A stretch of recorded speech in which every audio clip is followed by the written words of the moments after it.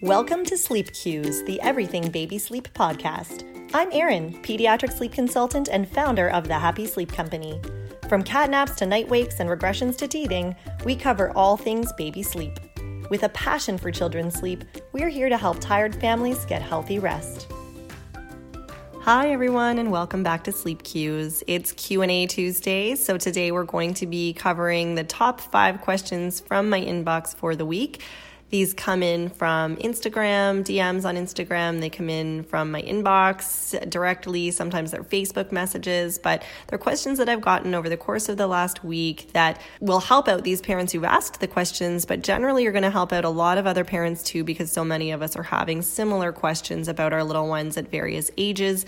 Some of these questions apply to all the ages. Some of them apply to more specific ages, but chances are you haven't been through the stage that this parent is talking about just yet, and this might just help you out when you get to that stage, or you might be going through it right now and it's going to help you out in this moment. So let's get started. The first question I pulled out for this week is this.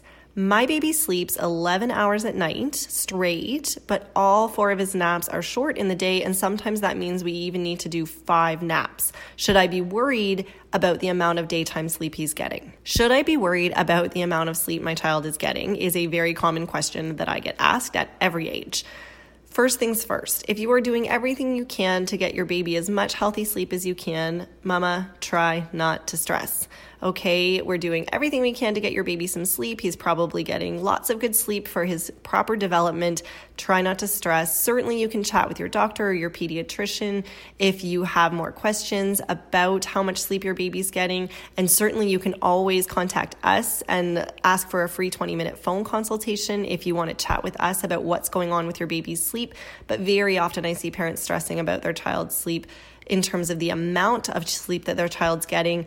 And even if that sleep is happening in your arms rocking during the day, your child is getting rest and you are concentrating on it, and that means you're doing a great job and he's probably getting enough sleep. But in terms of this particular question, it brings up an important point, and that is you want to look at the total amount of sleep that your child is getting in a 24-hour period.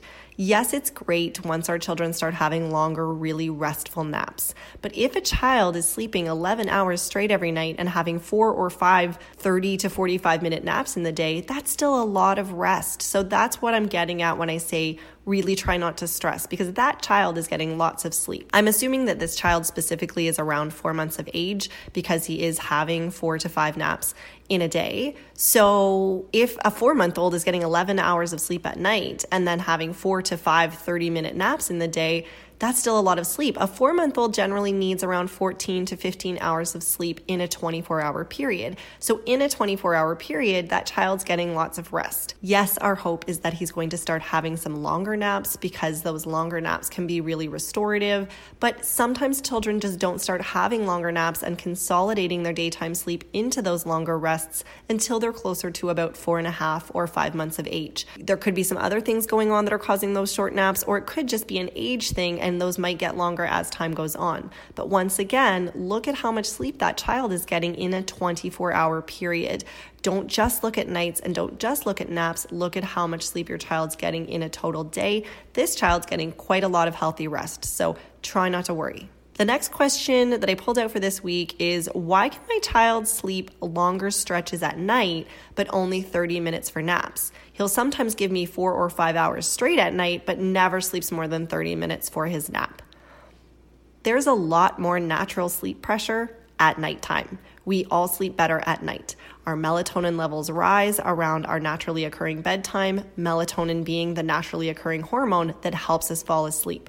That rises at our naturally occurring bedtime for babies and for adults, and it helps us fall asleep. It helps us stay asleep. So at nighttime, we are more likely to have a more restful sleep than if we're just napping. Certainly that goes for babies. Babies have a lot more sleep pressure at night, and it is normal that a child will sleep longer stretches at night even if they can only have short naps during the day. So that's what's probably going on with that child, is they're just in a deeper sleep at night. They can have those longer stretches at night, but then they're only having the 30-minute naps during the day because there is less sleep pressure. It's also really important to remember that there could be some other things going on with those short naps and causing those short naps. So in previous episodes, we have talked about sleep props. Sleep props are things like a pacifier to get to sleep, rocking or feeding to get your baby to sleep. If that stuff is happening to get your baby to sleep, then it's probably also what's causing your baby to have short naps or multiple nighttime wake-ups, especially if we're well out of the newborn stage and we're still seeing lots and lots of nighttime wake-ups or those really short naps. So yes, certainly there is less sleep pressure during the day, but it is still possible for babies to have long naps. It's just that sometimes there are some things keeping them from learning how to have those long naps and putting themselves back to sleep if they wake up after, say, one sleep cycle, which is 45 minutes. We want to keep in mind why those 30-minute naps might be happening, aside from the fact that there's simply less sleep pressure during the day than there is at night.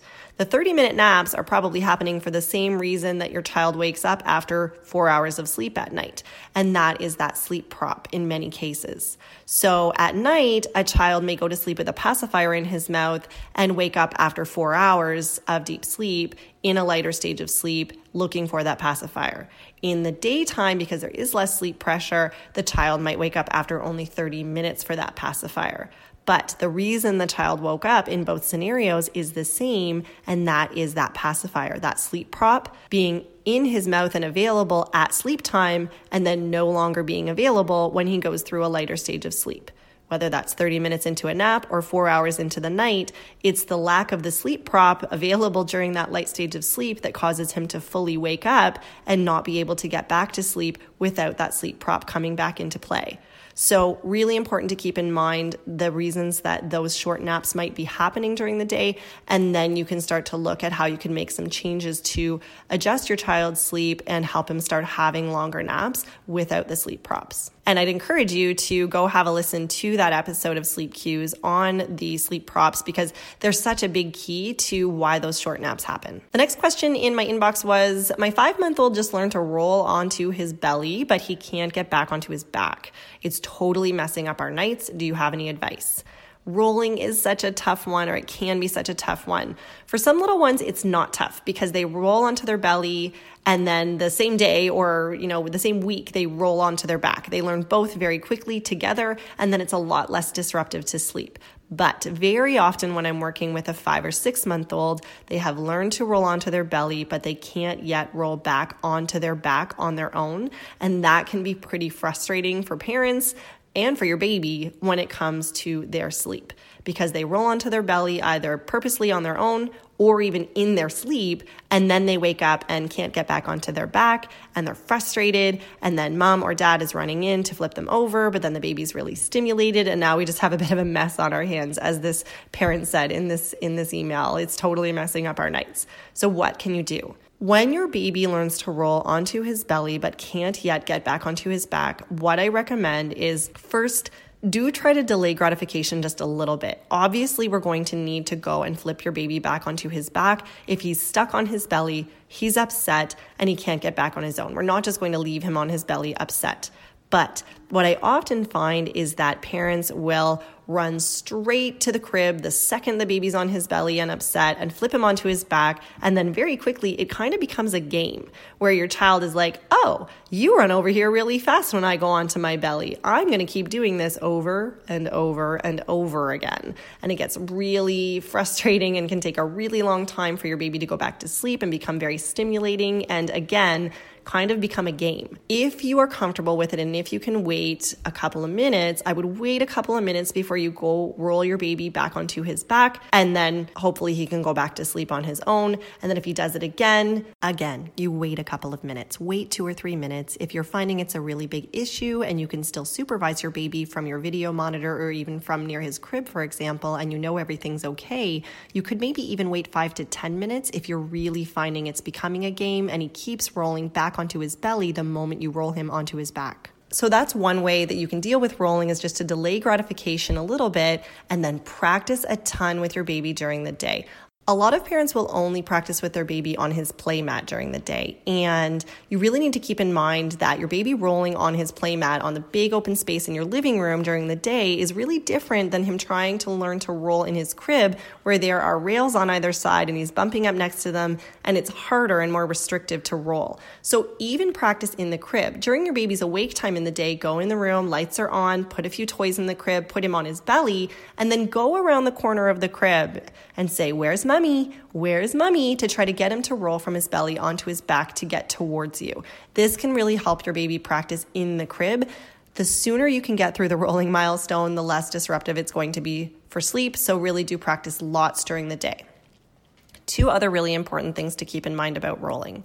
1, Health Canada always recommends that you put your child in his crib on his back. So we're putting baby into his crib on his back.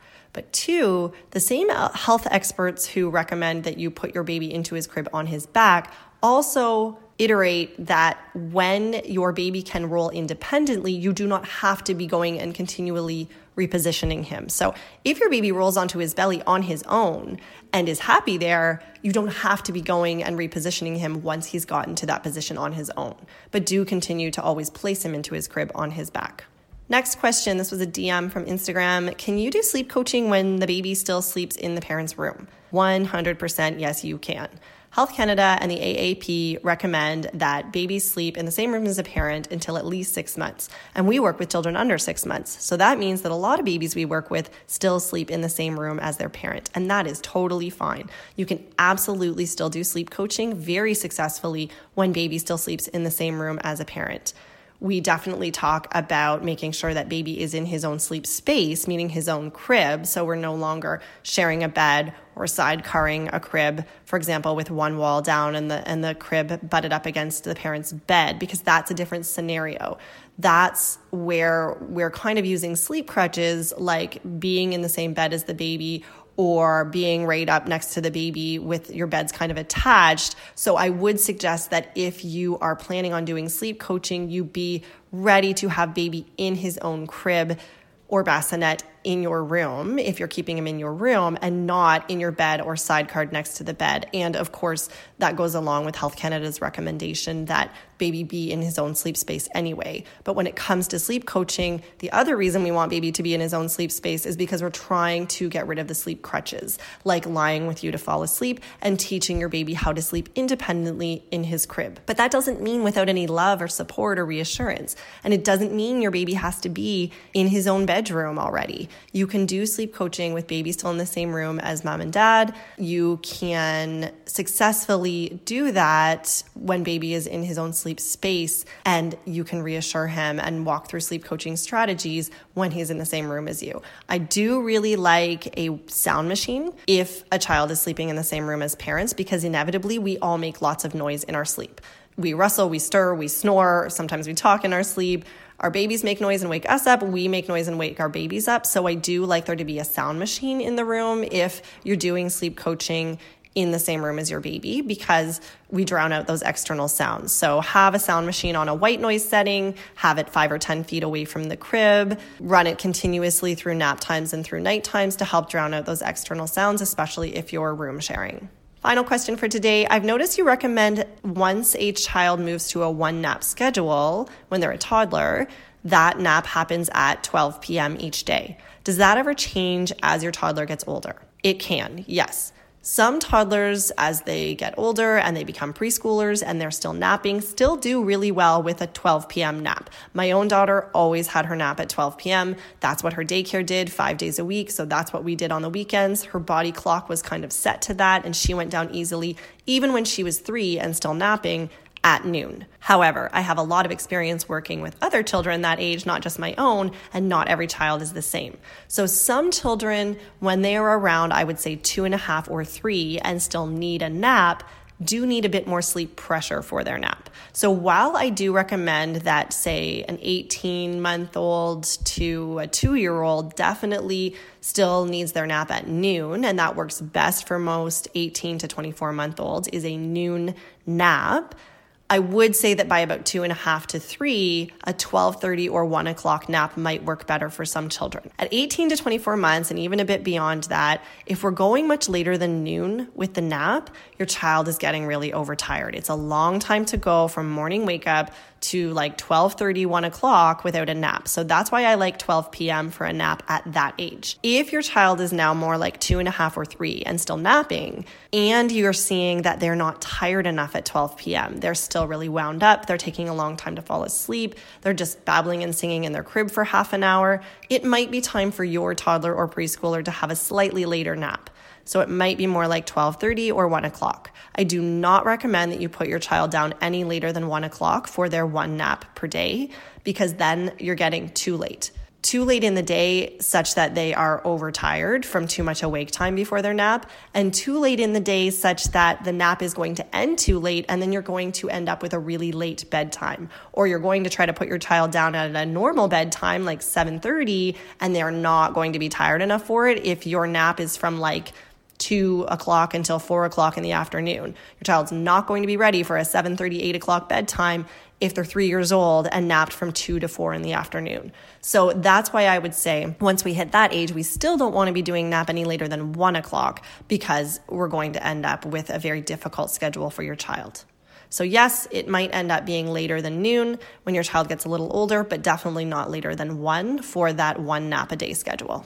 So those are the questions for this week. I have a few more in my inbox, but those are the top 5. I'll try to get to the other few at our next Q&A day, but I hope that was helpful. And whether it's something that can help you out right now or something you can keep in the back of your mind for the future, if your child is still little and not quite into those toddler years yet, then certainly it's things that you can keep top of mind. So as you go through those stages, you can get through them with great rest. Thanks for listening to Sleep Cues, the Everything Baby Sleep podcast. If you enjoyed this episode, please subscribe, leave a review, and share this episode with a mom or dad who might need some rest. Connect with us on Instagram at The Happy Sleep Company, and check out our website, thehappysleepcompany.com, for loads of blogs, sleep guides, and information about how we work with families one-on-one to get sleep on track.